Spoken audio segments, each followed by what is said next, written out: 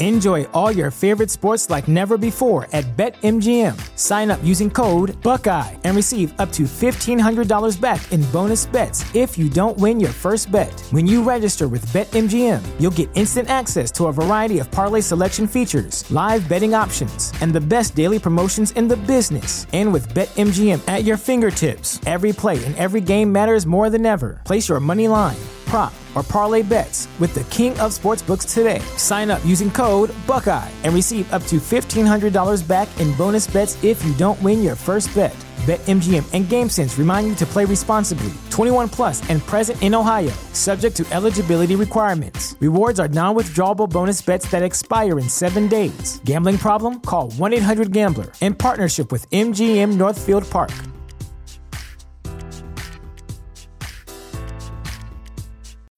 When you need mealtime inspiration, it's worth shopping Kroger, where you'll find over 30,000 mouth-watering choices that excite your inner foodie. And no matter what tasty choice you make, you'll enjoy our everyday low prices, plus extra ways to save, like digital coupons worth over $600 each week. You can also save up to $1 off per gallon at the pump with fuel points. More savings and more inspiring flavors make shopping Kroger worth it every time. Kroger, fresh for everyone. Fuel restrictions apply.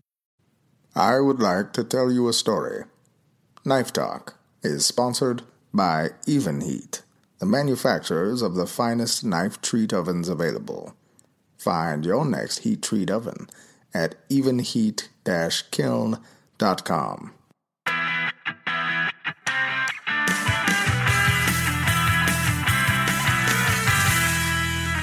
Welcome to Knife Talk, the podcast for knife makers, knife enthusiasts, anybody with an interest in knives.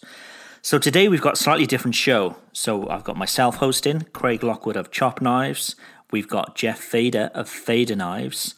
And we've got no Morocco this week. So instead, we've got an excellent substitute. We've got Will Stelter. Hey, Will, how are you? How's it going, Craig? How you doing, Jeff? Boy, it's nice to hear you. Good old Will Stelter. So what have we been up to this week? Shall I start with what I've been up to? Yes. So it was a big week. So it was the week of Coutelier, which is, I suppose it's the French equivalent of the Blade Show, a big knife festival that happens every year. So that's in Thiers, which is this crazy town which is just set up for knife making. They've been making knives there for hundreds of years. It's crazy. So I took a trip there to Thiers for the weekend. That was good. Very, very good. I've also had confirmation of my new steak knife design, which I've been sort of trialing for a bit with a few people, and they're very happy with. And I've also got some very exciting news. So I can't fully share with you fully yet. But if you look at my last post on Instagram, you'll see that I've got these little pins, which I'll be using for some chef knives, which have the Michelin star as part of the pin. That's not nothing. It's not nothing. So there's been this whole sort of deal going on that's taken months and months. So there's going to be a bigger announcement to come because it's forming part of something much bigger. But basically, I'm licensed to use this Michelin star for knives. So that's massive news for me. So it's been a very, very good and a tiring week, but a very good week. That's incredible. Congratulations. And I have a question for you about the town you were in, Thiers. You didn't mention that you were you made a really great YouTube video showing your process of setting up your camp in this crazy town. Crazy town. Everybody got to watch Craig's YouTube video. He did basically a travel guide for this event. And the craziest part is like there are knife stores next to each other. Oh, everywhere. And this town is like medieval. It's super old. So, a normal town now, you've got grocery stores and all that. There's none of that. It's only knife stores. So they're selling knives or knife making equipment. This whole town is built around knife making. And I just did a little drive from where I stay in this little campsite into Thiers. And I counted 14 different factories making knives, table knives. Holy cow. Absolutely crazy. And this place, it's not a city, it's a small town. It's crazy. So yeah, I made this video, so go and take a look on YouTube. It's my latest video. And it just shows, Thiers, the place. And I mean, it's famous for its knives, but I have a little bit of a beef about about. We'll talk about. I've got a beef later. We'll talk about that later. But what about you, Jeff? What have you been up to? Well, it's been totally bananas. I'm getting ready to take over the Instagram page of the CIA, the Culinary Institute of America, and I'm gonna have in the second week of June, right after Blade Show, I'm gonna be taking over their website or their Instagram. So I'm trying to get them squared away, and then I unleashed. I don't think it's launched. I think it's unleashed. I unleashed this new knife that I was doing with Carl Ruiz, who's also known as Sabor Chef on Instagram. He is the guy I designed the Cuban knife for, which is he wanted something sinister, and I designed this knife for him. And that blew the doors off. And he's a Food Network guy. He's also one of the hosts of the Opie Radio podcast. He's been incredible. He's just like he is a true unicorn. He's something very similar. And so he wanted something a few months ago. He said, I'd like to do the next knife, something like, he basically said, I want something for tailgating and home defense. So he wanted like tailgating and home defense. So he wanted like kind of like a camping cooking knife. And so I designed something, I made it, and then we were just kind of holding back. And then he's opening this new restaurant. He says, I'd love you to come down, and I'm actually going to make some knives for his kitchen staff. And then we brought the knife down, because he's such a crazy guy. When I say crazy, I'm not saying like bananas, but he's got this whole persona, and he's very like, it's very sincere. It's a sincere, character. He's a very sincere guy, but it's like totally deranged. He's gonna put somebody in the ground. The boy can drink, and he's gonna put someone in the ground, but that's not my department.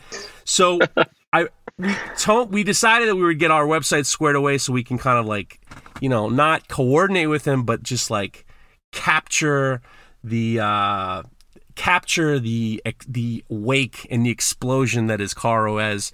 And we got to the restaurant, we hung out with him, and he said, let's do it. I brought the knife down, and then Tony brought the computer out and was like pressing the nuclear codes. He pressed, launch on the website, and then Carl started doing these videos, and we just like, the past from Wednesday to Sunday was like a blitzkrieg of traffic. So it was really, really good. And he took me to the Oyster Bar in Grand Central Station, and we ate some food. Did see, yeah.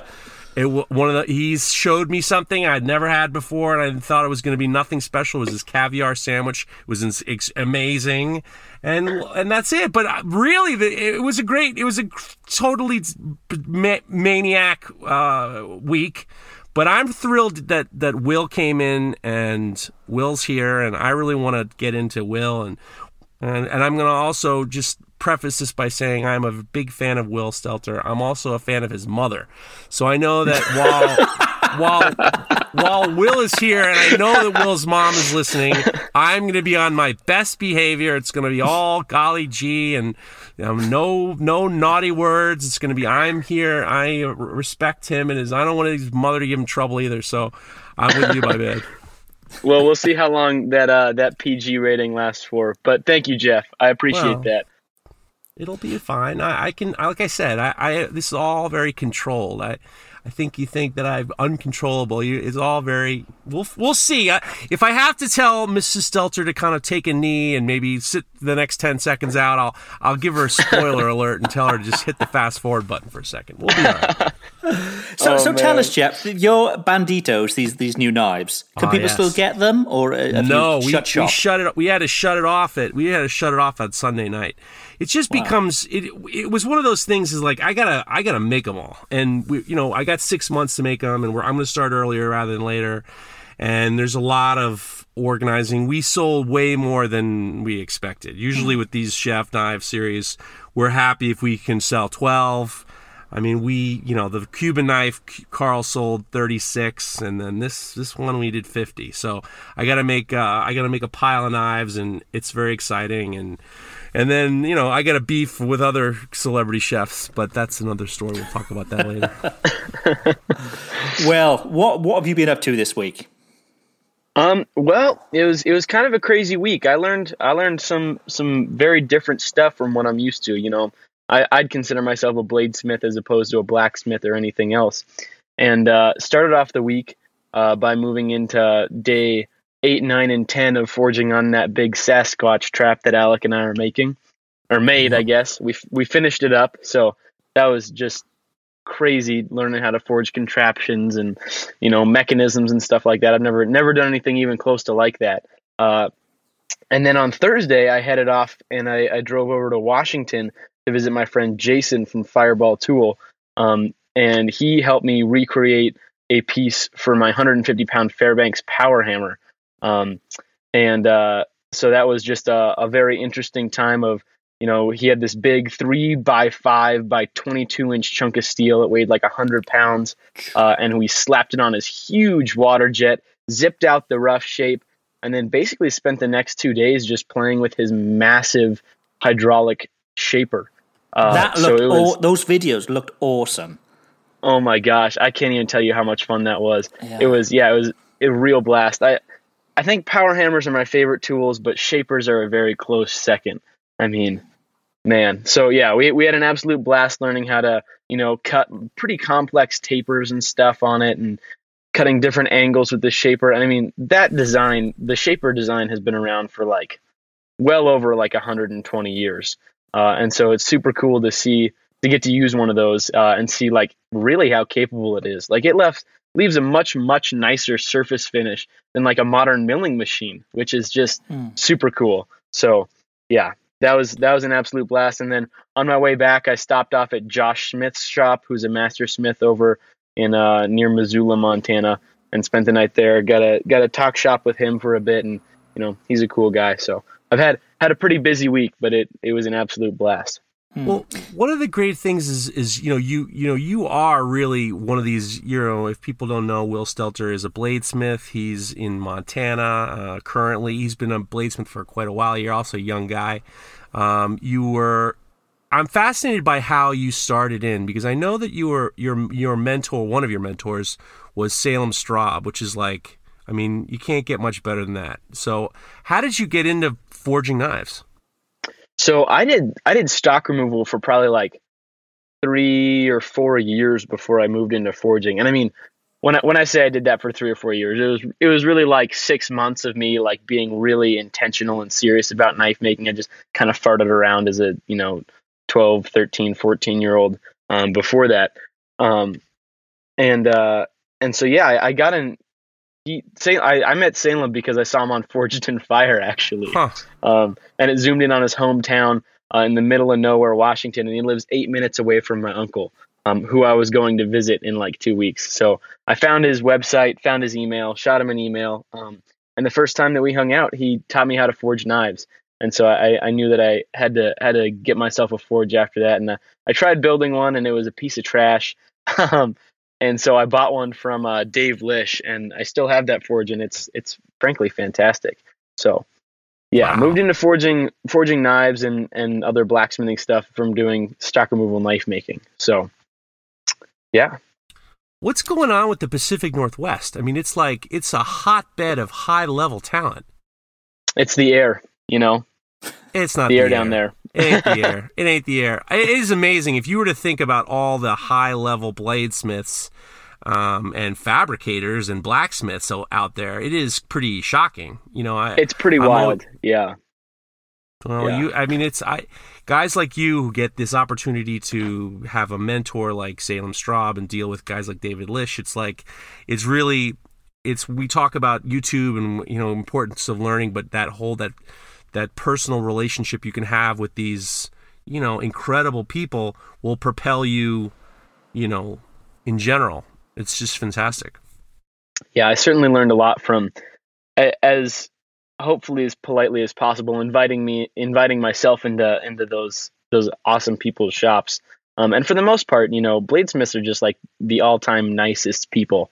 And they're just so open with information, which is one of the things that I really, really love about the community. So yeah, so long I tried to be as respectful as possible, but I also did my best to invite myself to as many shops as possible. Whatever it takes. Sometimes it's whatever it takes, you know, whatever it takes. Absolutely. And what about now, Will? Are you still sort of full-time bladesmith? How are you spending your days now, for those who don't know? So for those who don't know, I back in November, my friend Alex Steele moved to Montana, and I've basically been working with him full time. We spent the first kind of couple months setting up shop and getting everything how we wanted. And so basically, I work for Alec now, helping him produce YouTube content. So we just get to make fun stuff all day, which is it's pretty sweet. We've got to make some pretty sweet stuff. We did a cavalry saber and like the world's nicest screwdriver. So that had twisted mosaic Damascus and 24 karat gold and Yogo sapphires and stuff like that in it. Which it's just kind of ridiculous, but it's fun stuff, and then we get to do entertaining things. So yeah, I've really been enjoying that. A little bit different than the grind of being a full-time bladesmith and just having to kind of crank out knives, which honestly, like I kind of miss that sometimes. Like I haven't really done a whole lot of knife work in the past couple months, and kind of getting back into the kind of really want to get back into doing a lot more knife stuff. So yeah. I saw you did an Instagram live last night, and you were working on a knife then. So I think this knife is going up for auction, isn't it? Yeah, I think that's the plan. So I've been working on this knife since I think last November or something like that, or longer. Yeah, it seems like knife making has gone back to being a hobby for me, while doing the YouTube stuff is kind of the job. And so I kind of get to work on knives just a little bit here and there. And so, hopefully I'm going to have this stainless steel chef's knife up for auction pretty soon here, if I can get it glued up and finished, which at this point, the blade's finished. The handles are rough shaped. I just gotta glue it up and do the handle work on it. So hopefully it won't take too long, but who knows? I'm fascinated. I've always loved the content that you guys do. I love all the long, the episodic parts to these incredible builds. I am fascinated by this last build. That you're. I'm not going to spoil it, but it's this. Let's just cut the hooey. Here you go. See, don't worry, Mrs. Stelter. I'm on top of this. We'll cut the hooey. It's basically like a giant man trap, right? It was supposed to be a bear trap, right? Essentially. But yeah, I mean, if you were to step in that thing, I mean, I don't know that a single person could get out of it like by themselves. So it's kind of scary. Yeah, I used to see those old like muskrat traps up here. It's like two jaws, and then there's a pressure plate, and then you pull down. How you do it with the muskrat trap is you step on both sides, and then like open the jaws. And there's a lot of mechanics. There's a lot of mechanisms. There's a lot of spring tension. This particular project is the most fascinating to me in regards to the stuff that you and Alec have done before, because it's more difficult, more different than just worrying about the heat treating and the blade work and then the final finish. This is all the mechanics of it, and I think that I was thrilled to see that you guys are kind of doing. This is a great project. Really, I'm enjoying to see what's going to happen next. Yeah, it was an absolute blast. Honestly, like I said, nothing like I've done. I haven't done anything like it before whatsoever. I mean, pretty much my most complicated forging before that were like crappy pairs of tongs and stuff like that. So to have to, we were modeling after a smaller like coyote trap or something like that. And so, but you got to scale things up a little bit different. And so for one of those days, I was totally by myself, and Alec's a fantastic blacksmith. He has no problem doing stuff like this. But for me to be in the shop alone, trying to figure out how to forge, it was the day that I forged the like pressure plate and switch and stuff like that, which ended up scrapping that later on. But spoiler alert. The video's out. Yeah, but I mean, some of these people they want to see it now. They don't want to know that. Don't worry about that. Okay. Anyway, it did kind of work, but it was just an absolute blast, and boy was that. I mean, I think that's the best workout I've had. Last week we forged solid, forged the whole week, and it's like big forgings too. Like I think that trap weighs something like almost 100 pounds as is, which is yeah, man. I tell you what, that's something different than forging a little knife, hanging on to 40 pounds of steel at a time, when it's red hot, foot all the way extended, trying to hit the treadle of the power hammer. Man, it was an absolute blast though. Yeah, got to swing a sledge an awful lot last week. So that's good. It's good for the blood. It was a good time. Exactly. So, I have a quick question for you. Now, I know that you and your family are from the Pacific Northwest. And what made you move to? I might be wrong. I'm under the impression that you moved to Montana before Alec decided to come to Montana. Is that right? Yeah. So I moved out here. What brought you to Montana? Well, the first time I came to Montana, I was just a baby because we've got family out here. So I grew up visiting Montana, and it's really just insanely beautiful is the big thing.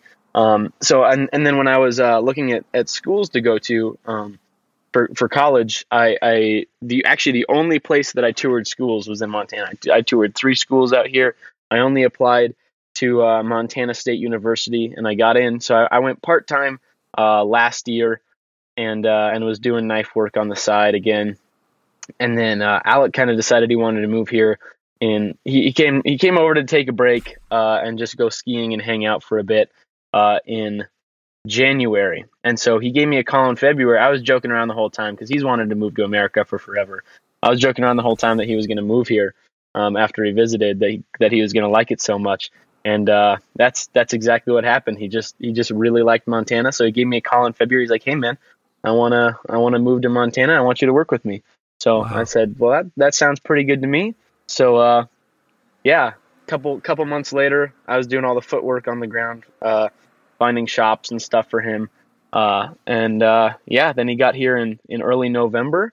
He got all of his visas sorted out and stuff like that, and here we are 6 months later. So did you quit your university course? I did, yeah. So I was only going part-time last year, and then I finished out the year and moved into doing knives full-time until he got here. Kind of as just a filler job almost, because I knew he was going to be here. So I was just hanging out in my own shop, just kind of futzing around for a couple months before he got here. So, yeah. Well, this could be a whole show where we just quiz Will. But Will has actually been on the show before, so way back, maybe 2 years ago. That's right. Will was interviewed on the show. I was looking at this right before we started the call. It was May 23rd of 2018. So it was we're 3 days short of it being exactly a year ago. Wow. Yeah. Wow. There you go. We should see you next year. Sounds good to me. So moving on with the show. Challenge the host. Jesus. Oh, Jesus. Mrs. Stelter, you're going to have to... I'd fast forward to the next 10 minutes because I'm going to be mad. Okay, go ahead. So what's challenge the host thing? So explain that for cocktail. Well, each week, this is the third weekend. So the idea is that the hosts... And this is directly ripped off from what Will and Alec do, where they challenge each other to do these things. Well, at least you gave him credit. Yeah, but we've done this for 2 weeks now. So the idea is that one of the hosts, either myself, Jeff, or Mareko, would set down a challenge for the other 2 hosts. So in the first week, I set the challenge for Jeff and Mareko to make a 2-egg omelette as quickly as they could. This turned into a bit of a drama. So in the end, Jeff won because Jeff was the quickest. And there was a lot of debate on, using fillet. It was a bit crazy. So last week, Jeff threw it back to me and said, okay, let's do it again. So it was myself and Jeff doing another 2-egg omelette challenge. Yeah. And I need to, stress that this was a speed challenge. Oh, jeez. Oh, jeez. Go ahead. So I'm out shopping with my wife, and last Wednesday maybe. And I get a text on my phone, and it's Jeff saying my video is up. So I'm like, oh, okay. So I find a quiet corner of the shopping center, and I view Jeff's video. This video probably took about 15 minutes to view because his eggs took so damn long to make. Oh my God! This is outrageous. Go ahead, keep going. So I get home and I film mine, and I think I was 42 seconds for this 2-egg omelette. So then we put up on Instagram, who wins the challenge, myself or Jeff. Right. And clearly I'd won because I was 42 seconds, and Jeff was like 2 millennia. He took like forever. Excuse me. When can I speak? I'm going to speak now. Go for it. Number 1, you were 2 hours late. That's number one. And number two, that wasn't an omelet. Of course it was an omelet. You broke eggs and put it in the pan and you slid it out onto a plate. There was no folding. There was no nothing. You didn't even season it. And the most outrageous part of that video, Mrs. Stelter, hold your ears. That bullshit part of that video was you had your kids in the back on the table. And and I was like, everyone's making this whole point. Oh, look at the cute kids. Look at the cute kids. In the middle of the video, the kids, these two beautiful twins, look at each other, grab each other's hands, and they're staring at each other like, this is some horse shit. This is my dad. Hey, Dad, what is he doing? This is some nonsense. And now, Mrs. Stelter, please resume. You can resume your listening. I lost it. I'm sorry. So it boils down to the fact that we don't really have a winner this week. Are you kidding me? That's crazy. Are you totally deranged? There's no winner because why? Because it wasn't me. You know what? You win now. That answer makes you win. I give it to you. I'll put my hat down. That's the perfect answer. You win, Craig. You win. I'm too competitive. I love that answer, and I'll concede. I'll concede. So even when we get together as a family, my whole family is super competitive. I knew and it. Let's say we're doing a traditional roast on a Sunday afternoon. That there'll be competitions going on, who does the best potatoes, who does, and we all have to vote, and it turns into this big deal. We're all just super competitive. Well, yeah. I mean, Will, you watch those videos. I mean, what's your opinion? Well, I'm an American, and so if it doesn't have stuff in it, it's just eggs at that point. It's not an omelet, Yeah. So I'm with Jeff on this one. We kind of established on the first time I did that. I went with the traditional French omelet in the first video. And let's stop talking about eggs for a while. But it's like, Craig, I'll even though the fans felt like I'd won and I felt that I had won, and clearly based on the rules I had won, you won. So congratulations. I'll take it. I don't care. I don't care. You don't care.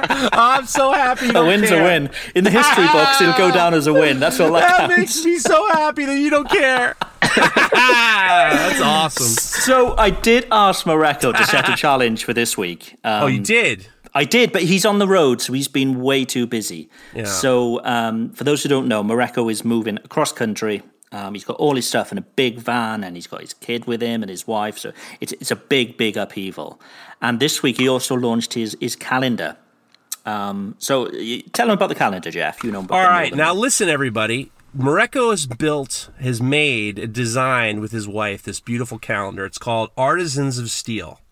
Now this calendar is special for a couple reasons. One is it's filled with some of the best knife makers, and the pictures are beautiful. You got some of the knife bladesmiths: Stuart Branson, Don Wynn, Lynn Ray, Shane Taylor, just to name a few. Now, what he did was he made this beautiful calendar based off of these knife makers, but he also changed the dates. So the dates aren't normally from December to January to December. This one is based around the Blade Show, because a lot of these knife makers, they base all of their time around Blade Show. So it starts July 19th and it goes to June 2020. My mistake. It goes from July 2019 and it goes to June 2020. This is a great opportunity to, support our friend Mareko. If you go to etsy.com/shop/Smith and Bard, or if you go to Mareko, Momasi Fire Arts, if you click on, he's got a link. Go get yourself one of these. It's called the Artisans of Steel. Go get yourself a calendar. Support our guy. He's got some really top-notch stuff here, and the calendar also has a lot of dates for upcoming knife shows around the world. It also has knife shows, hammer-ins and stuff like that. They're going to be shipped. The orders are going to, as far as the shop says, the orders are going to close June 9th. So hop on now. Get yourself squared away, and then they're going to ship out at the end of June. So Mareko is a great guy. Mamasi Fire Arts, he's done a lot for this show, and I know that he's helped a lot of people in regards to little tips and tricks and stuff. So I think that it would be great if we all chipped in to, support him. And, I bought mine, and not to mention, I went to go get mine. I ordered mine, and then he's got a discount on all his hats and shirts and sweatshirts, so I picked up a hat too. So Smith and Bard. There's a link on his Instagram page, but it's off Etsy, etsy.com/shop/Smith and Bard. Go get yourself Artisans of Steel, get yourself some duds, support our boy. Onward to the Pacific Northwest for my man.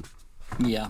And he's doing this big journey, and he's got his kid in the back as well. So they're traveling separately. I think they really their heads. Well, okay, that makes sense. From last time I checked, he was, his wife had said that he's sleeping at a truck stop. So he's hauling ass across country, stopping in to see other knife makers. I know he's making plans to see other people, and he's going to be here on Wednesday. Oh, he is fantastic. Oh, yeah. Well, listen, that's fantastic, and he's doing that's a hard haul from Connecticut to the Pacific Northwest. God bless you, my brother. Oh yeah. So let's talk about one of our sponsors, Clarix Metalworks. So for those who haven't seen, I got one of their grinders a couple of weeks ago, and this thing is amazing. It's amazing. And I mean, I was at TS this weekend, and I saw lots of grinder manufacturers, and let's say none of them looked as strong and as durable as this Clarix Metalworks one that I have. So we've got a special promo code for our listeners, which is Knife Talk 5. So you can get 5% off any of the grinders that they do. They all come with a VFD, different configurations of motor and all the rest of it. They're just amazing. They're just so versatile. So go and take a look at clarixmetalworks.com. And I'd say even if you're in the US, because these are European-based, but they ship to the US at an amazing rate. And I mean, they're very affordable anyway. So go and take a look, clarixmetalworks.com, and remember to use the promo code KNIFETALK5. And I know a couple of our listeners have done that just last week, so they're the clever ones. Follow them. Fantastic. Are we ready to get on with the show? Finally. All the time. Hey, man, can I ask you a question? This is the segment in the show where we have our listeners contribute. So if you were to follow us on Instagram, Knife Talk Podcast, and every so often we say DM questions, and then if we usually compile them and then read them off. It's, hey man, can I ask you a question? And it gives you an opportunity to interact. So luckily we have Will here to help us out. We got some good questions. So the first question to hey man, can I ask you a question is directed at me actually. So here you go. Uncle Monroe asks, hey man, can I ask you a question? Is there a trick to doing Kydex sheaths for knives with a harpoon clip or a profile similar to scimitar slicer? That's a couple of my knives. So basically he's asking how you do Kydex with like a little the problem with Kydex is there's a lot of, sometimes you got a little bit extra moving. The best part about Kydex is it compresses around the finger guard of your knife or the heel of your knife or whatever. And if you have the harpoon clip, sometimes you can get caught up. Do you guys do any of that? Or should I just answer direct and we go on to the next question? I don't do Kydex at all, so yeah, you answer that.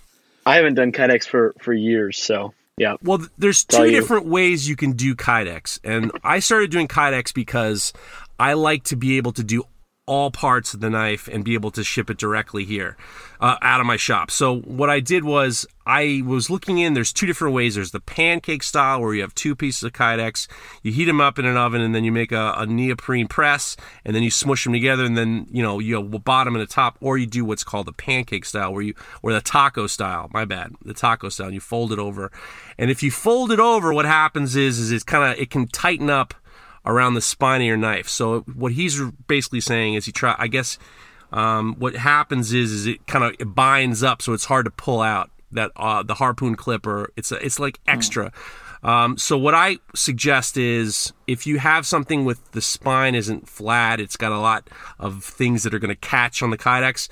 When you fold it over in the taco, what I do is I drop it down a little bit, and then that'll give you the clearance to pull everything out.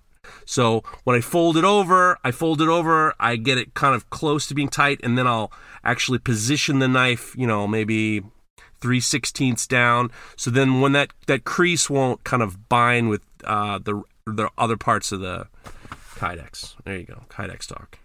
Cool. That's done. Done. Sorry about DK that. Wren asks, hey man, when doing San Mai with high carbon core and a stainless jacket, can any stainless be used, even stainless in a kitchen appliance?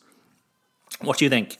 I like San Mai. I think it's a great way to get good steel on your edges. And the different grades of stainless will affect like carbon migration and stuff differently. So I haven't really messed with it myself, but I think San Mai's cool.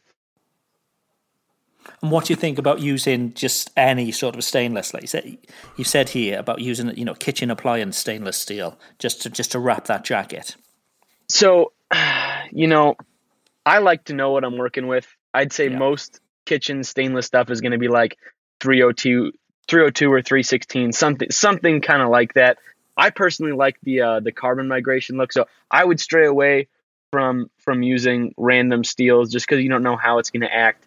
I would stick to using stuff that you know what it is. Personally, I like Salem Straub uses a lot of 410 and stuff like that for his high carbon core stainless clad San Mai, and with that, if you don't put a layer of nickel in there, you get the carbon from the high carbon steel migrating into the stainless steel, and it leaves this kind of cloudy, smoky sort of look.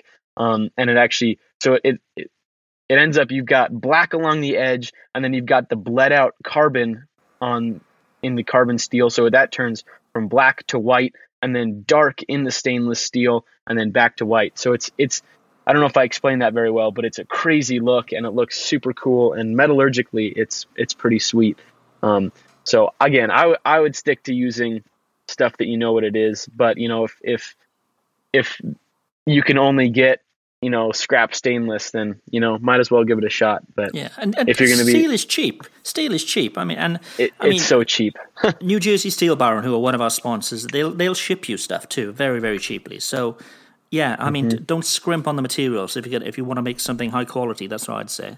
That was awesome answer, Will. We picked the right guy. We picked the right guy to fill in today. Man, that was an awesome answer. And hey, D. Kren, don't cut up your refrigerator to make a San Mai, knife. Come on, man. Yep. All right. Next question comes from Simple Life Kind of Guy. Hey, cutie patooties, can I ask you a question? I recently finished a knife that had a heavy inspiration drawn from Jeff Fader's Cuban knife.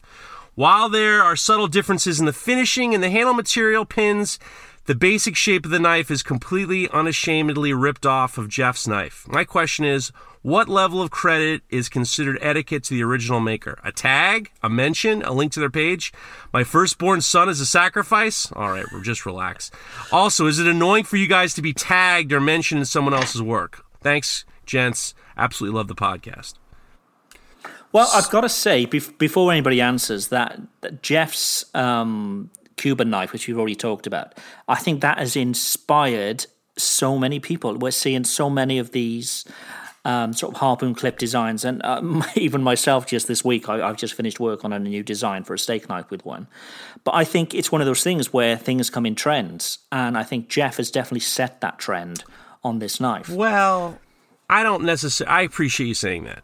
And I actually had a conversation recently with our buddy Jonathan Porter, who apparently is waiting patiently for this podcast to come out. He just texted me, I'm the station manager. So I didn't come up with the harpoon clip. I didn't design. This design is. I'll just talk about the Cuban knife real quick, and then we can talk about. I like this topic of conversation. When I designed the Cuban knife, and I was talking to Carl Ruiz, he and I were talking on Instagram Live, and he says, "Hey, Fader, I want you to design me a knife." And I said, "All right, great. I'll make you whatever you want. What do you want it to look like?" And he goes, "I want it to look sinister. I want it to look, I want it to get rusty looking. I want it to look badass. I want it to look sinister." And I wrote, "No problem." So I took one of my designs, and then I started drawing it up, and then I made some changes. And fighting, I was inspired by fighting knives like Nick Wheeler makes and Jason Knight makes, and looking at these classic fighting knives. There's a little bit of a curl in the handle. There's also that harpoon clip, but the problem is like fighting knives don't work as culinary knives. So I had to kind of take aspects of something that's standard. I mean, I certainly didn't invent this concept, but then we kind of positioned it so it was closer to being culinary knife. And then I also had to make arrangements based on this. At the time, I didn't know if this was going to be something or not. And when I made it, I was like, I got 2-inch steel here. So I got to make sure if you got 2-inch steel, sometimes that harpoon clip it wants to change the point of where the termination where your point is. So I had to kind of work within the confines of what I had. And then once I designed it, I showed it to him and he freaked out and we loved it and we started making it. We also named it. I think that it's important to say that, you know, I named this knife. We sold it a lot. Carl pushed it around a lot. We did a good job with it, and it was inspiring to people. I'm flattered, and I think that it's important to, you know, say, do your thing. I'm with you. But I'm interested in what you guys have to say in regards to people's originality, and do people get mad, and how do you come up with ideas, and, you know, where do we go from here? There's we've talked about this in the past. There's only so many ways you can make a sharp and pointy thing. There's only so many shapes that you can make. But if we go back to your Cuban, I think the reason that it sort of kickstarted a number of other, I wouldn't say copies, but things that are heavily inspired by that, was your branding. I mean, not only did you make the knife, you gave it a brand, you gave it a name, the Cuban. Right. And that was huge. That shape is now the Cuban, which, you know, most people don't do with their knife style. You know, this is another knife that I've made, and so on. So actually branding it as a name has given people something to sort of refer to. You know, so that, you know, this is a bit like the Cuban because it's got that bit, right. bit. So I think that was really clever on your part. But with regards to, you know, copying and, you know, finding inspiration, that kind of thing, I think it's completely fine to, you know, look at other people's work and take inspiration from it. I mean, it's one thing doing that, but this, you know, it's a very entirely different thing if you're taking a photo of the knife, tracing it out, and making a direct copy. That's just, you know, that's not on. But I think looking at somebody else's work and seeing how you could change that to be something that you can do, or something that you can put maybe your little bit of design into as well. I think there's nothing wrong with that at all. Mm-hmm. What do you think, Will? What do you think, Will? Well, yeah, I agree completely with what Craig said. I mean, there's only so many ways that you can design a 2-inch wide chef's knife, you know. That being said, you can still do it. You can still switch things up enough. I mean, I've had people tag me, hey, I took inspiration from Will Stelter on this one. And I think that's more than enough, because that was the original question, right? Like, how much credit do you give? I think that tagging, hey, I took inspiration from Jeff Fader or Will Stelter or Craig Lockwood on this one. I think that is more than enough. Like, you don't need to, you know, sacrifice your firstborn child to them or anything like that. Just letting people know that, hey, I wasn't the one who came up with this exact original design. You know, I took some inspiration from it. That being said, I also wouldn't encourage people who are making knives to directly copy at all. I think that, yeah, you can take inspiration, but, you know, make it your own. You know, switch up the handle a little bit, change the blade shape a little bit. Just because there is, I mean, you still can switch things up, and changing things is going to make you a better maker as you learn how to design things better and have good flow and proportionality. So taking inspiration from people who already do know how to design things well, who know how to, you know, make a knife flow well so it looks like one sleek unit. Yeah, I would definitely encourage you to the listeners to go ahead and, you know, if you want to take inspiration, great, go for it. Tag the people you're taking inspiration from, but also, you know, switch it up just a little bit, just that you're not, you know, growing stagnant in your design process. I also think that, you know, it's interesting because we don't talk about my whole, you know, the whole art versus craft thing. When I was a sculptor, and I was dealing with galleries, and I was dealing with, you know, art people. They wanted to see my body of work. They wanted to see, sculptors or artists' body of work. And the reason why is they want to see where things come from. Like, there's a natural evolution between how you make work and how it travels over time, and how previous work affected certain work. That's kind of what people want to say in regards to how you're an artist or you're a painter. If one day you're just doing, you know, paintings of fruit plates, and then the next day you're a performance artist, there needs to be this degree of, like, intentionality. That's what people are looking for in terms of intentionality. So there were times where I would see artists do these paintings, and we were in these postgraduate critiques, and we'd see the people doing these paintings, and then nothing special. And then the next week, the same guy, another guy would come in with something super similar. It was very clear that there was this taking this inspiration, but at the same time, it was like, all right, well, we know where this came from. And what I try to do is if you take my older knives and you take my newer knives, I don't go out of nowhere. Like, there's always a connection between the knives in terms of the sizes and the shapes and the handles, to the point where I want to be able to see the every single knife as an evolution. So you can kind of identify my knives because you kind of see little things that make sense. And I think that a lot of times when we talk about are we artists or we craftspeople, you really want to. It should be. To have a very sincere relationship with your work, I think it's very important to have a real conversation with where is this coming from and where is this going and what's this relationship between what I'm doing and where I'm coming from. And then I'll leave it there. But look, I'm, I also, as a sculptor, I learned from this glassblower who passed away recently, Stephen Ralph Powell, how important naming things are. Sculpture in general, as naming has always been incredibly important, and I think that, like you were saying before with the Cuban knife, it became something that, and I was very conscious of, how I we named it and everything. Blah blah blah blah blah. I'm sorry about that, guys. Yeah. Good answers. Well, we'll see. James Watson Knives on Instagram asks, "Hey man, can I ask you a question? I've seen people have their grinder set up at different heights. What height do you prefer and why?" That's a good question. Oh, well, I've had my grinders at a couple different heights, but usually I kind of like that the top of the contact wheel for the platen to be at, I'd say, right around nipple height for you. That way, I grind kind of low with the both arms kind of tucked in close to my sides. That way I've got a lot of support over it. I'm not going to get chattering on the blade as I grind. And so I'm holding the blade kind of maybe right above my belly button or kind of right around there. And that way I can see the shadow. I can see where I'm grinding on the blade. And I've got good control over it. I stand really close to the grinder. So I'd say kind of right around mid chest height is about right for me. I know some people have them higher, some people have them lower. I know when I go to Salem Straub's shop, he's like 6'2" or 3, and so his grinder's a little bit higher for me. And so I'm grinding a little bit lower down on the platen than I would on, say, a grinder that I'd set up myself. Love that answer. What about you, Jeff? Same thing. I like mine on the higher side. I like when my elbows are up. Yeah, the knife is kind of mid chest. So. Yeah, I'm in total agreement. I've seen guys like, I've seen Nick Anger grind. He has his grinder low. He looks like he's hunched. He's so tall, he's hunched over like the letter C. I hate that. I want to stand up straight. I don't want to have to, crank my neck down so far. So I have my, and Mareko actually, last time he was here, he got bad because of how high they are. I offered to give him a milk crate. Mine are pretty high because I'm not very tall myself, but I was having terrible problems with my back. So if I was there at the grinder all day, by the end of the day, I'd be in agony.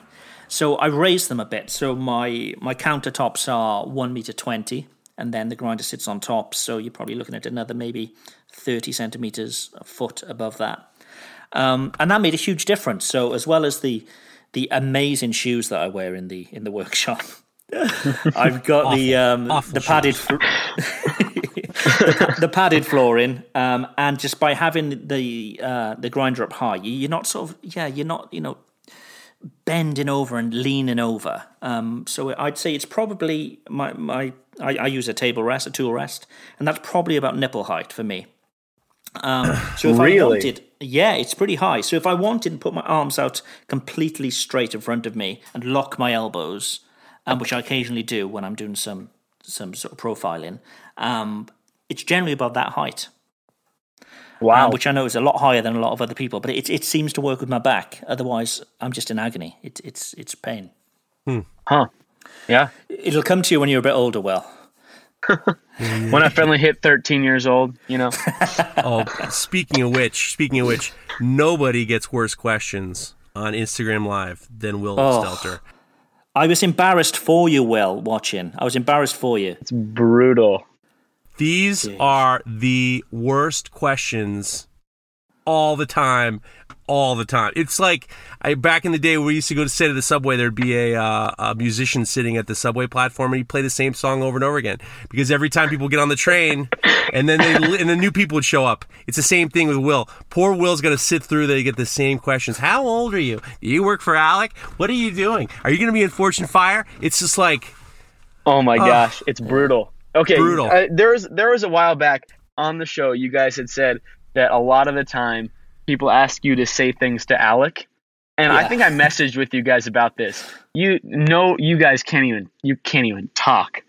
Oh my goodness. I think Where's Alec? a solid 40% of the questions on my live streams is where's Alec? Yeah. And you do a good live stream, by the way. Every single time. You do a good live stream. I love your live streams. I think your live streams are great. However, I get when I have to look at people's questions, just like, I think I even went after some of your listeners at one point because I was like, these questions are brutal.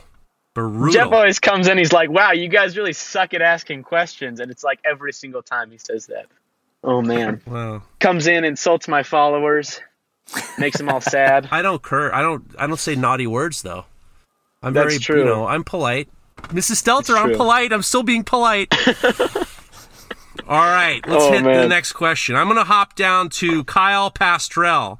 Hey, man, can I ask you a question? When doing an integral bolster, I know I get my balls broken. Pardon me, Mrs. Stelter. That was a slip up. Don't be mad. When I get my chops busted, because I say integral, and I know it's integral. I know it is. I got this. I can't pronounce it either. Don't worry. Hey, listen. By the way, you know what Jerry Fisk calls it? He writes it integral. So if it's okay with Jerry Fisk, it's okay with me. So he says, when doing an integral bolster with hidden tang, would you suggest putting a couple of small pins at the bottom of the bolster to the handle to hold it in place while shaping for easy disassembly, or do you think bedding the tang with wax is a better method? We've talked about this before. Bedding the tang is where you drill your hole in the handle, and then you coat the tang with wax. You pour your epoxy in. You shove in the tang, and then as it hardens, you heat the bolster up just enough to melt the wax, and then you have a perfect indexing. Yep. What's your opinion, Will? I think that's the way to go. I think that if you're trying to, he's talking about drilling into the bolster and putting pins in there, right? Right. Yeah, I think that's way too hard. Man, I mean, trying to fixture your knife up so you can drill a hole, like you got to get the knife straight up and down. Yeah, I'm a bed the tang kind of guy myself. I think that's way easier, way faster, and, yeah, I think that's just the way to go, hands down. It is an awesome method. I learned that originally from Nick Wheeler, and then Mareko did it again, and it was like, it's pretty hard to beat. Yep. Mm-hmm. Absolutely. I do that on all my knives, actually, all my hidden tang knives. Even if I have like a really tight fit on it, I'll still bed the tang, just because. I have a question. Have you ever seen this move? Sometimes people oversize the hole in the tang of the knife, and then they'll put like a bronze slug into that hole. And then I've done that. And then what happens is when you're drilling through, instead of worrying about, because the funny thing is when you're drilling through wood and then it hits steel, if your bit isn't unbelievable, you have a real opportunity to the drill bit will wallow around and then it'll open up the hole in the wood. So these guys, you'll drill through the brass and then through the wood, and it won't wallow out the wood. Yep. No, that works super, super well. And I really like that method. So you basically, rather than drilling like I like smaller pins. So rather than drilling your 16th inch pinhole, you drill like a 3/16 inch pinhole. And then you countersink it on both sides and peen a little piece of brass in there so it holds itself in as you're working it, and then you can flatten it down to the tang and it still holds itself in, and then you just drill straight through. It's also a good fix if you biff the hole. You can widen it out with a 3/16 inch bit, and and you don't have to worry so much. Like if you really messed up, you can fix it a little bit easier. So that's one of the knife making is all about fixing your mistakes, and that's one of them where you can either avoid a mistake or you can fix a mistake very easily by doing that method. It's a dynamite method. I've been waiting to talk about that for a while. I saw a few guys. I think that was from Kurt Holland. I think I saw that from Kurt Holland. Yep, me too. All right. So I think it's time to talk about one of our sponsors, Combat Abrasives. Now, they've been sponsoring the show for some time now, and I use the belts, Jeff used the belts, Mareko used the belts. I know lots of our audience are using Combat Abrasive belts, particularly their shredders, which are their sort of 36 and 60 grit ceramic-based belts. They're incredible. But we've got an offer for you, so if you go to combatabrasives.com and use the promo code KNIFETALK10, you'll get 10% off belts, epoxies. They're doing handle material. They're doing all sorts there now. So go and take a look at Combat Abrasives, and remember to use the promo code KNIFETALK10. Let's carry on with some more questions. So the next one is from JR Knife Maker, who's from my hometown back in Cardiff. Hey cuties, can I ask you a question? I've been doing a batch of carbon steel knives. My oil gets progressively hotter. Now, he understands there's an ideal temperature for quenching oil. So if that's the case, should we be waiting for it to cool slightly before doing the next knife? What do we think? I don't really have a whole lot of experience doing batch quenching of, the most that I've done at a time is like 2 or 3 or something like that. So I don't have a ton of experience with that. I think generally you want to shoot for, at least with Parks 50, somewhere around 100 degrees Fahrenheit, 120, somewhere in there. And so I'd say oil can be pretty cheap. So if you find you're doing batches, because it'll save you time and save you money in the long run, just get a bunch of small tanks. What do you do, Jeff? In that circumstance? When I did the Cuban knife run, and I would heat treat in batches of 3. And then I would have a secondary short tank. And you can nowadays, 10 years ago, 10 years ago, or 5 years ago, when you bought Parks 50 or Parks AAA, you were buying 5-gallon buckets. Now you can buy a 1-gallon bucket. And especially for a knife, you don't necessarily need to have 5 gallons in order to heat treat it. So I built a couple of extra quench tanks and just monitor the heat, and then be very clear that at one point I even thought about, like, if they got too hot, I was thinking about putting them in a bucket, the quench tanks in a bucket, and surrounding them with ice just to bring the temperature down. But yeah, I'm with you. Whatever that dog said, I'm with that dog. But so should we explain why exactly you don't want your oil to get too hot? Go ahead, do it. So I didn't know this for a really long time. I knew that you wanted your oil to be at a specific temperature, but the reason is that the thicker the oil, the thicker the viscosity.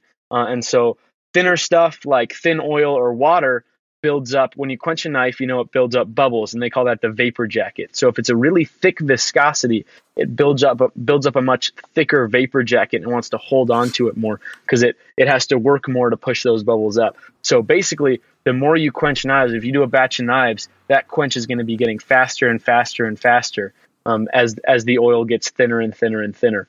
And so you want to keep it at a good temperature so it's going to cool down not too fast to crack your knife, basically. Yeah, that was a good answer right there. So you should be monitoring. Will you use the oil, quench within the standards of the particular oil you're supposed to be using? Exactly. And any steel manufacturer, they'll have all the details online. You'll be able to see, the ideal temperature for your oils and that kind of thing. Well, it's that's part of this whole thing. It's like I get a lot of guys who say to me, "Is it okay if I use corn oil? Is it okay if I use motor oil?" It's okay. And look, you get to this point where 10 degrees makes all the difference. So you got to be, some of this stuff, unfortunately, can't get cheap. Yep.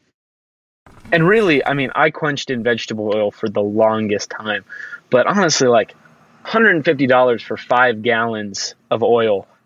And it's something that it's such an important step in your knife making is the heat treat. Yeah. And so it's, you might as well be quenching into something good, Right. Like, yeah, you can get a hardened knife by quenching in a vegetable oil, but why not, sell the extra knife and buy yourself some good quenching oil. I think it's well worth it. And you don't have to get a pallet full. You can buy a gallon. There are companies that sell them by the gallon now. So you don't have to go ahead and, you don't have to drop to get, whatever. All right. We got that squared away. It's a supplementary question to that. Go ahead.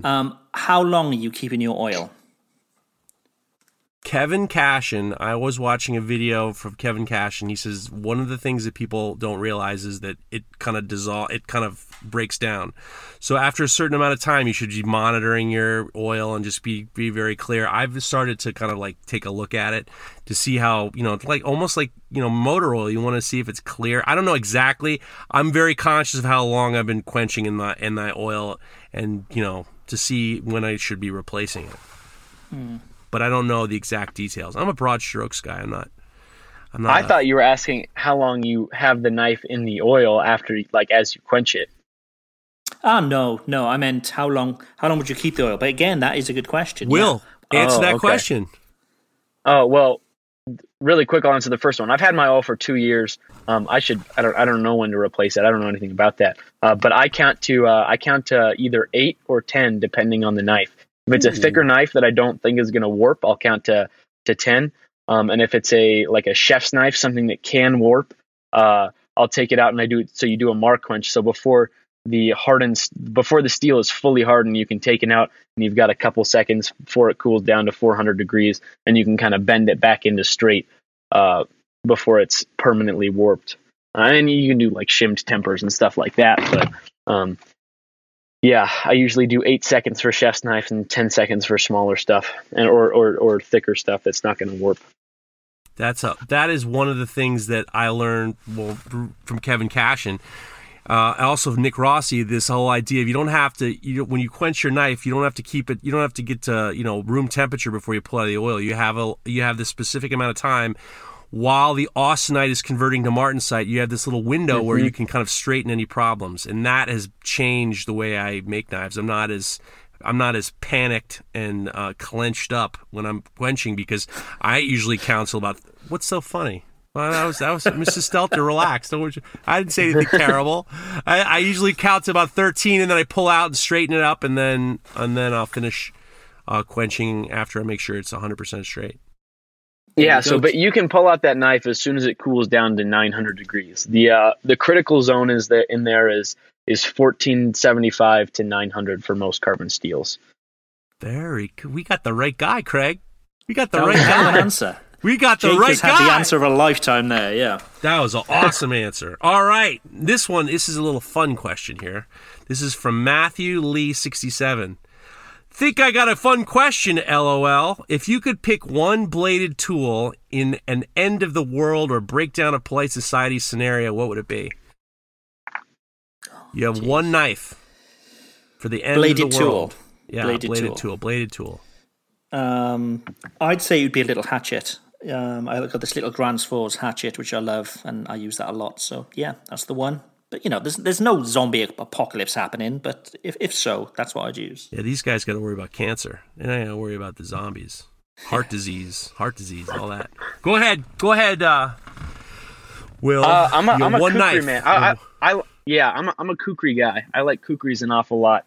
I made a 5160 kukri this summer, and I think if I could have anything, it would probably be that. Had some good weight behind it, chopped like an absolute monster, but you've still got that detail work that you can do down below. But yeah, I think that would be a good knife to have. Yeah, but you can't cook with that. What are you cooking in this? Oh, first off, yes, you don't eat. You don't eat in the breakdown society. You could fry an egg on the side of that thing. It was but wide. You can't. You got that with that angle. With the angle of the knife, you can't hit the bottom of the board. Okay, well you just use the front end then. I thought about this because innovate, adapt, overcome. Oh, I know. Innovate. Poor Will. At the end of the apocalypse, he's gonna have half the knife hanging over the side. He's gonna be on his knees to make sure that the front part of the Gurkha knife, thank you very much, makes it down to minces onions in the apocalypse. Who the hell's mincing onions in the apocalypse? He's not mincing onions. He's a mountain dude. He's gonna be out there killing bison. Eat carrion? He's just gonna chew on carrion, not even to cook it. You're not gonna start a fire either? It starts the fire, but I mean, you use your kukri, you chop apart your animal, You throw it over the fire, boom, zombie apocalypse meal. There you go. All right. Well, I definitely thought about this, and I think I'm going to go with Ed Jitz's favorite knife, the Serbian knife. I think that Serbian chef knife, that's Ed Jitz, our good listener. He loves that knife. I'm just kidding. He actually hates it. But I will tell a funny story. I'll tell a funny story. My last art show was in Key West, and I had this art show down at Key West. It was this big event, and they hired this guy whose name was the Coconut Man, and the Coconut Man was this young West Indian guy who showed up. He had a bicycle, and attached to the bicycle was a cart, and on the cart he just had coconuts that he would, he climbed trees in the Keys and cut down these coconuts, and then he'd have a machete, and with the machete he'd cut the tops and hand it to the party people, and it was very exciting, and he cutting in his hand, blah blah blah. So that night there was this event, and everyone was hungry, and the Coconut Man says, it was like a party and something like that, and then there wasn't any food, and the Coconut Man says, well, I'll make some food. So he had this in his cart, he had this little camp stove, and then he had some lentils, and he had some this and that and the other thing. He was cutting up with the machete. He was cutting up the coconut and the coconut water and the lentils, and and then he started serving it to his friends, and it was like a little side thing going on. He wasn't asking for money. He was just like being very, communal. So we're eating this food, and this food is unbelievable. It's like this coconut flavored lentils with rice, and he cooked everything with this machete. So I said to myself, that is unbelievable. He didn't have a chef's knife. He just used this machete. So I'm so hungry that I had a plate. I'm like, I gotta get a little bit more. So I walk over to where he is, and I see that he's got some of the coconut in his mouth, and he's chewing it up into smaller bits and spitting it back into the pot. So in my thought, like, obviously he had a real problem making sure that machete could cut the stuff like small, so he just started like a cow. He started chewing it up and spitting into the thing. So I had already made the decision that it was good. It was good enough to have a second plate and just decide, well, listen, I already ate it once. What is the difference if I eat it a little bit more? And just like, this is what happens. There's no such thing as the all-in-one tool. He couldn't make it happen, so he adapted and overcome. And the problem was, people saw him. So he chewed up the coconut, he spat it back into the pot, stirred with the machete to get another plate. And I was like, I already did it once. I mean, if I'm going to get sick, I'm already there. I might as well have something to eat. Jeff, you did the equivalent of making out with the Coconut Man. No, I did not make out with the Coconut Man. That's the same thing. That is no differentiation. Same. How dare you, Will Stelter? Come on this podcast, assume I made out with the Coconut Man. I certainly did not. What would your wife say? Oh my goodness. She was fine. I told her all about it. She just said, she's a nurse practitioner. She says, well, get ready for that Hep C shot.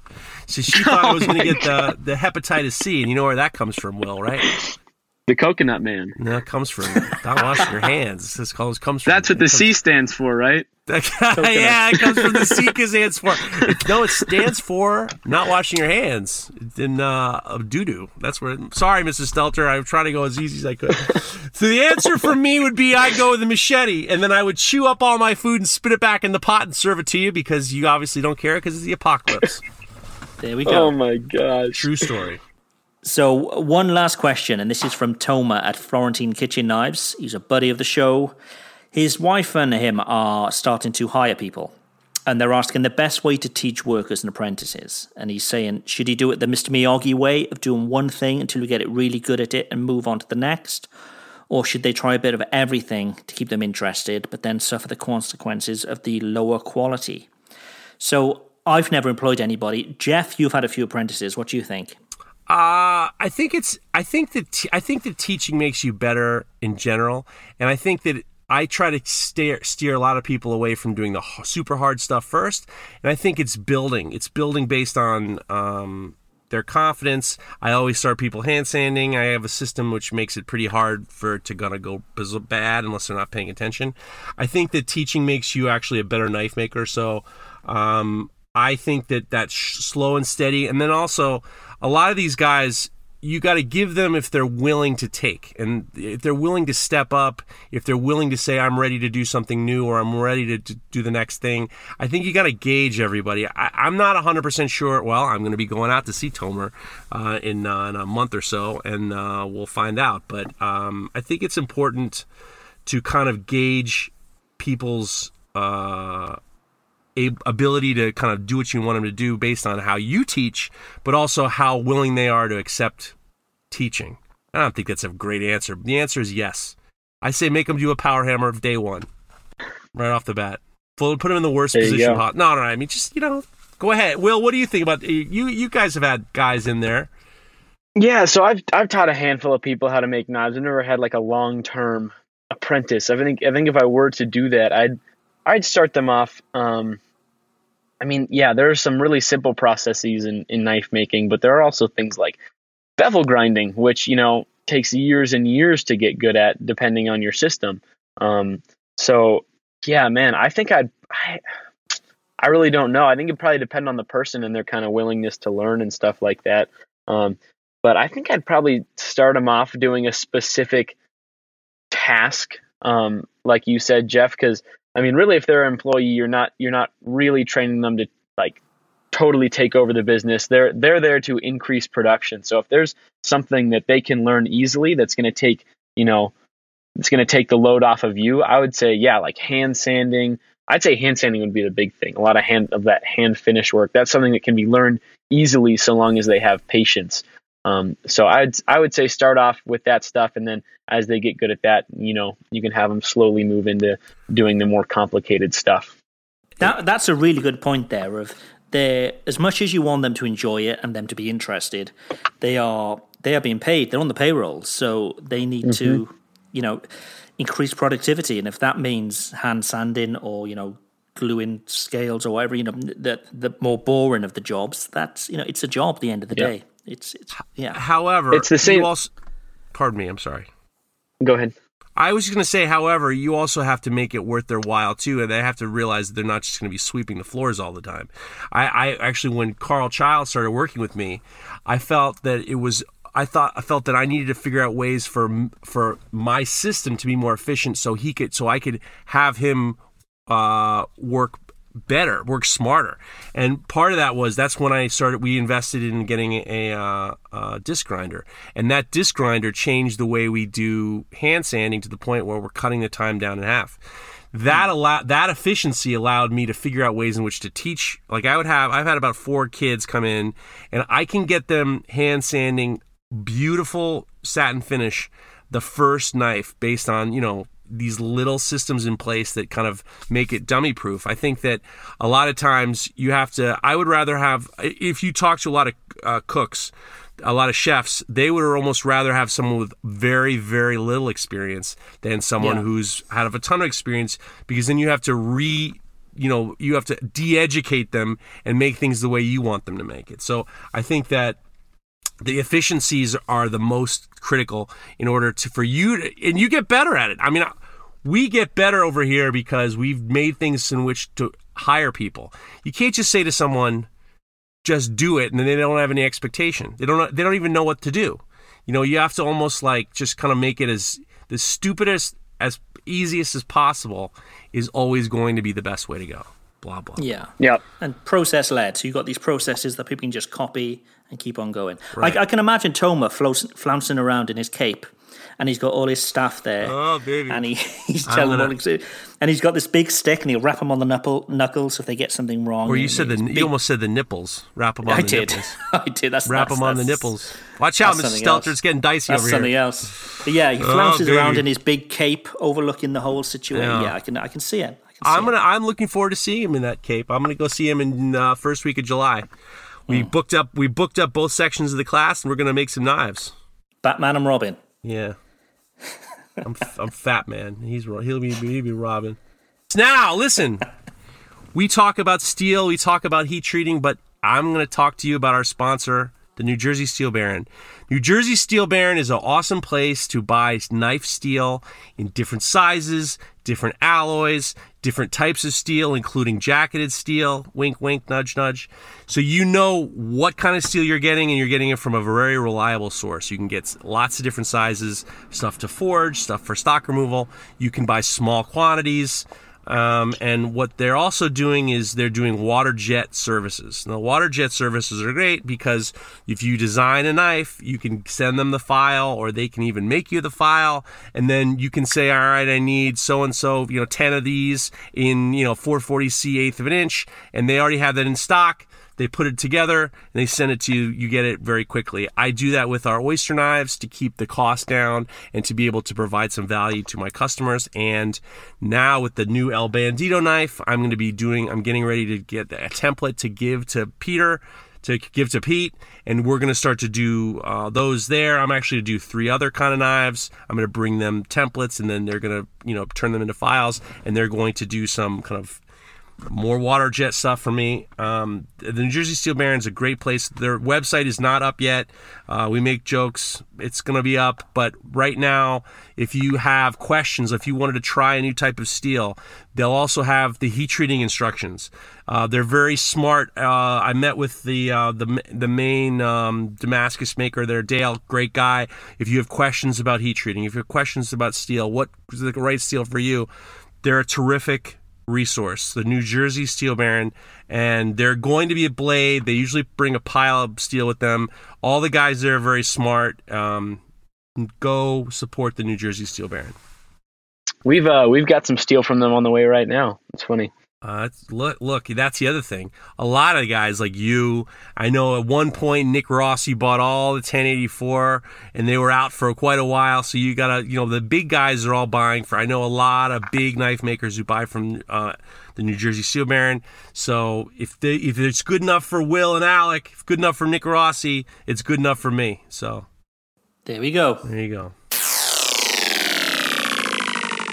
Craig's Community Showcase. So this is the bit of the show where we like to highlight a maker for something that they've done or the work that they do, whatever it may be. So I'm going to kick things off, and we're going to do this timed. So we've got this new thing where we time, and we've got 30 seconds. We've got to try and hit the ending. So here we go. So mine is Roland Lanier. So he's Roland Lan on Instagram. Now he's based in Thiers. But what he's doing is he's trying to do something a bit different, because in Thiers, everybody's doing the same knife. Everybody's doing exactly the same thing. So he's doing something a little bit different, and I think that needs to be respected. So go and take a look on Instagram. It's Roland Lan. A couple of seconds left. That's pretty good. Couple of seconds left. Not the best. It's fine. Look, you hit the post, you hit the post. Sometimes it's good, sometimes it's bad. Let's see what happens. I'm competitive, Jeff. I'm competitive. I know you're competitive. I'm going to blow your doors off right now. Are you ready? All the time. Jeff, go for it. All right. I want to talk to you about a friend of mine, Quentin Middleton. Middleton Made Knives. His website is middletonmadeknivesco.com. He is one of the real smart minds in terms of knife business. I know that he's one of the mentors of. He works with Jason Knight. He's considered the GQ of craftsmen. He is an awesome dude. I've learned a lot from him, and I would definitely suggest Middleton Made Knives. Perfect. Boom. Awesome. We hear you cheating again. You've got time. You know what? You cheated too. I all stumbled. I wrote some things down. These from South Carolina. I messed that up too. But I was close. I was closer than you. I was closer than Middleton you. Made Knives. Cool. Have you got one, Well? Have you got somebody to highlight? I did. I'm prepared. I'm ready to go. Get ready. 3, 2, 1. So my community showcase is a guy named Maverick Murdoch. He's actually a Bozeman-based maker, so same town as Alec and I. And he does some really fantastic stuff, and he has like 150 followers on Instagram. So definitely worth giving a follow. It's MAVRIK_knives, Maverick Murdoch. He's been doing a lot of razors, and he does nice hand sanded finishes and stuff, and definitely worth giving a follow. Another younger guy. I think he's in his early 20s. I think he won. I think Will won that one. New blood wins. Will, that was awesome. Thank you. Congratulations. Holy mackerel. We've got three. We've got Roland Lanier, which is Roland Lan, Middleton Made Knives, and Maverick Knives. Go follow them. All right. We're bringing it back. This is the beef segment. This is the time where we as the hosts air out our beefs. We're just bitching and moaning, but really, it's just nonsense. For me, it's super nonsense, but for some of these guys, it's not. So what we're going to do is we're going to air out some certain grievances. I got to still work mine out, but that's fine. So Craig, would you like to kick us off with a beef? Yeah, my beef this week is tradition. So before I start, there's definitely a place for tradition, particularly for blacksmithing, that kind of thing. Tradition is everything. But I mean, I've had this weekend in Thiers where I saw every knife exactly the same, and they're all just following this tradition, and it's quite sad to see, because if you go around Thiers, there's shops closing down, and it's all looking a little bit run down now, and I think nobody is really standing out with something different and making things a bit more modern, apart from Roland Lanier, who I've just talked about in the community showcase. I just find it really strange that they're hanging on to this tradition, but at the same time, they're drowning. It's really strange. So I think there's certainly a place for tradition, but what really winds me up is when people let this tradition just kill them. So, What do you think? Sorry. No, go on. Go ahead. No, I was going to ask based on this tradition, I was still going back to your video. Do these people do web-based business, or do they all foot traffic?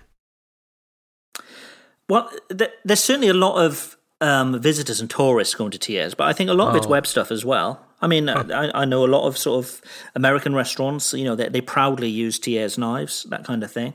But it's really strange. So you go into any of these shops, and the walls are just lined with all these knives, and you wouldn't be able to tell the maker unless you looked at the actual blade and saw the stamp on it, because the blade shapes are virtually identical. The styles that they're using for their handles are virtually identical. Nothing is setting any of them apart. It's really, really strange. And I know that, it's a very famous shape and all the rest of it, but it's easy to say that they've had their heyday, but I just think they may be looking to the past too much, and they're not looking to the future. And I think it's just killing creativity there, because everybody's doing the same thing, and it baffled me, really baffled me. My thinking was, if somebody to come here and set up and do a different style of knife, they'd clean up. But whether they'd almost allow that, because they all seem so much set in their ways. It's very strange, very strange. So that's my beef. It's a weird one this week. I just can't believe these guys would go right next to each other all the time. It's like selling a hamburger at a hamburger convention. It's just like totally bananas to me. I never knew that La Yole was I thought La Yole was the name of one company. I didn't realize that everybody makes all La Yole. It's like a million different guys. Yeah, well, that's the thing. So La Yole used to be one company. They never trademarked or copyrighted, and this was way back. They never trademarked or copyrighted, but nobody ever infringed on, if they did have one. Everybody knew that was La Yole's shape. But over time, more and more makers started making knives that were similar, and they couldn't get back. They couldn't stop them because they didn't trademark it or copyright it in any way. So now, I mean, even the name La Yole now, I can go to a supermarket here in my village, and I can buy a knife that looks like a La Yole. It's the same shape. They've got La Yole stamped on it, and it'll be like €2-3. It's crazy. So that there was just no protection on the design, even on their name. So now all of the Thiers knives, they're that shape. They are that shape. It's bizarre, really strange. But that's my beef. Have you got one, Jeff?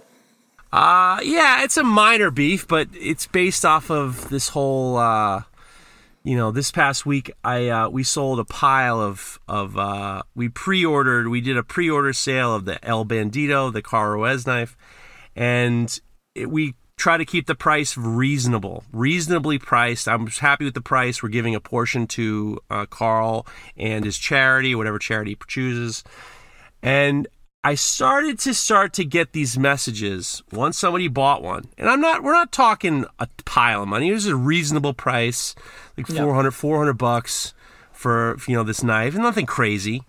I started to get these messages of, well, now I'm paid and I'll start to get to work. I got a few of those of like, all of a sudden, once in a while, I'll get a message from someone who's put a deposit down on a knife, and they'll say, they'll say, all right, now it's time to get to work. As in, we spell everything out in terms of, all right, this is the pre-order, you buy it direct, and then we're going to start in whatever. I'm going to start earlier than I said it. We get 6 months. I don't like it when people do that. It's almost like instant refund talk, because I've never once done anything other than to give more to my customers than I start off with. I really like to give more than, and we do lots of content. We're going to do lots of special stuff, and I've never once had a customer say, "You let me down," not once. And so I know he was joking and he felt like a little comfortable, but it's just like, just because you put a couple bucks down doesn't mean I'm not your servant. I do, and I know that a lot of knife makers feel the same way. They just feel like, and then I have a subsequent beef. I'm going to start with that one. Now it reminds me of a bigger beef. I had a guy slip into my DMs and say, can you make me an offset serrated knife for $200? And I said, no. And I said, no, I can't. And he goes, but I only have $250 to spend. And I said, well, I don't know what to tell you. And then I had to write this message saying, look, I understand. I'm not killing anybody with my prices. I want to provide value. But just because you don't have it doesn't mean I have to work. I have to I got to bend the knee all the time just for $1. So I had a little bit this week is a little bit of Fritz, nothing special, a little bit of, everyone's trying to give me a little jiggerty pokerty, you know what I mean? That's a nice talk. That's nice PG talk, jiggerty pokerty. Jiggerty pokery. Yeah, they're trying to give me a little jiggerty pokery. What do you think? Well, what's been grinding your gears this week? Have you got beef? I hope it's the questions people ask you. I hope it. Yeah, so my beef actually comes from first off, the questions are usually pretty subpar, but it actually comes from the comments that we got on the Sasquatch trap video. You would not believe some of the comments that people left on those videos. So like, how dare you try to trap such a gentle creature with such an inhumane trap? And you're just come on, guys. I like that. They're being playful. No. Some of them were jokes. Some of them were serious, and it was unbelievable. Just it was bad. It was real bad. I'm stunned that you guys read the comments. Oh yeah, well, I mean, like every once in a while you'll scroll through and read what the top comments are, and then see if there's any new comments. Just if you're waiting for something or taking a heat, something like that. You scroll through the YouTube comments just to see what people are saying. Wait, taking the heat? What do you mean taking the heat? Taking a heat on, like, if you're forging something, Oh, I thought that was a euphemism for go to the bathroom. No. That's usually where people read YouTube comments, isn't it? I mean, I assume, yeah. No, but, yeah, some of the YouTube comments that are like, and... Man, I could go on a whole rant about YouTube comments. Go a little longer. Go ahead. Oh, man. A few more minutes. Oh, my goodness. When Alec bought himself a Ford right after he got here, I swear, I'm not exaggerating here, there was between 750 and 1,000 comments of people saying some different acronym for Ford, meaning found on road dead or fix or repair daily. Literally, probably right around 1,000 comments of people saying that. If you're going to leave a comment like that, if you're going to leave a comment, don't leave the same comment that 1,000 other people have already left. Oh my goodness. So I don't know why you guys would get involved with reading them. I can only imagine you both being slightly miserable when you read them. Well, the thing is, I'd say probably 60 70% of the comments are great. They're like, oh, hey, great job on this, guys. Looks great. Doing a good job. But then, you read the comments and you just want to pull your hair out, or it just hurts your feelings. So hurts your feelings. Yeah, you got to build up a thick skin, and I've gotten a lot better about it in the past 6 months. So I still haven't scrolled through the YouTube comments of the Epicurious videos because I heard enough. I didn't want to keep reading it. I get the feeling that a lot of times with these YouTube comments, people are trying to entertain other YouTube commenters. Like, it's not really about what you did. I think it seems like it's more like up in the, I guess, Epicurious, and my hands are awful. So they're making fun of my hands, but it's like, actually, back to YouTube comments, my daughter came home from school and told me that some of her friends found out, some of the kids at her school found out that I was on it, and they came up to her and they said, hey, Lila, your dad's hands are all messed up. I heard it on YouTube, you got bad hands. And she's just like, and she's just like me. She's like, and? So now what? Okay, I've seen that they're awful. I know. So what can you do? I wouldn't read it. Hashtag. Yeah, I can only imagine what you two get, what Will and Alec are getting. Oh, God. Crazy. Oh, my God. I can only imagine. Oh, yeah. Awful. The thing is, some of them are really good. Like, there are some people with some good advice out there, but it just gets lost in a sea of garbage. Unsolicited advice isn't good either. Oh, it's literally that, but yeah, it's just, yeah. Only imagine. Well, you guys should have used this, and you should have got that, and I don't know why you got this. That's the other thing. You should have. We've already finished the project. We've finished that step. Why tell us what we should have done? We're not going to do it again, That's... People are obsessed. Actually, Ed Jitz sent me a message. It was like a meme about... It wasn't a meme, but it was like a saying about... We have this whole thing of... What is that bit we used to have, Craig? Or you know what you should do? That's what it is.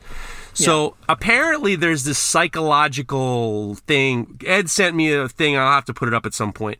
Basically, there's some sort of psychological thing that happens where when you hear you know what you should do, you immediately get turned off and want to do exactly the opposite. So what happens is people just immediately just like...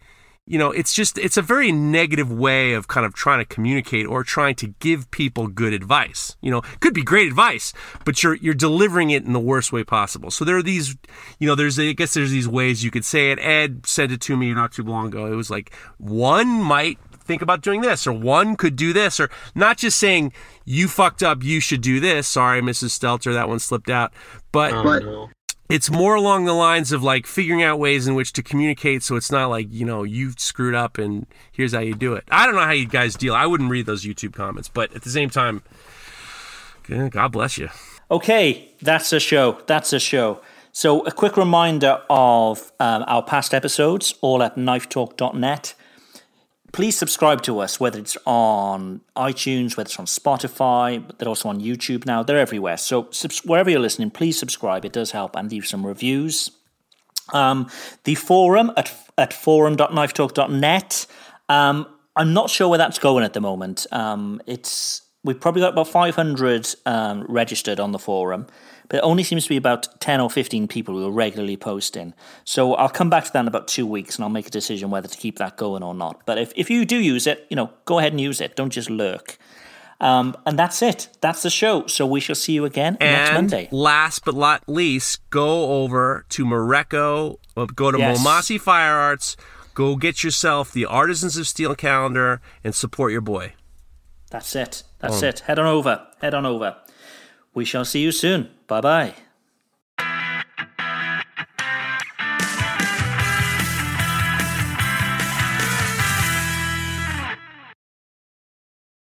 Everyone knows therapy is great for solving problems, but getting therapy has its own problems too, like finding the right therapist, fitting into their schedule, and of course, the cost. Well, BetterHelp can solve those problems. It's totally online and built around your schedule. It's surprisingly affordable too. Connect with a credentialed therapist by phone, video, or online chat, all from the comfort of your home. Visit BetterHelp.com to learn more and save 10% on your first month. That's BetterHelp, H-E-L-P.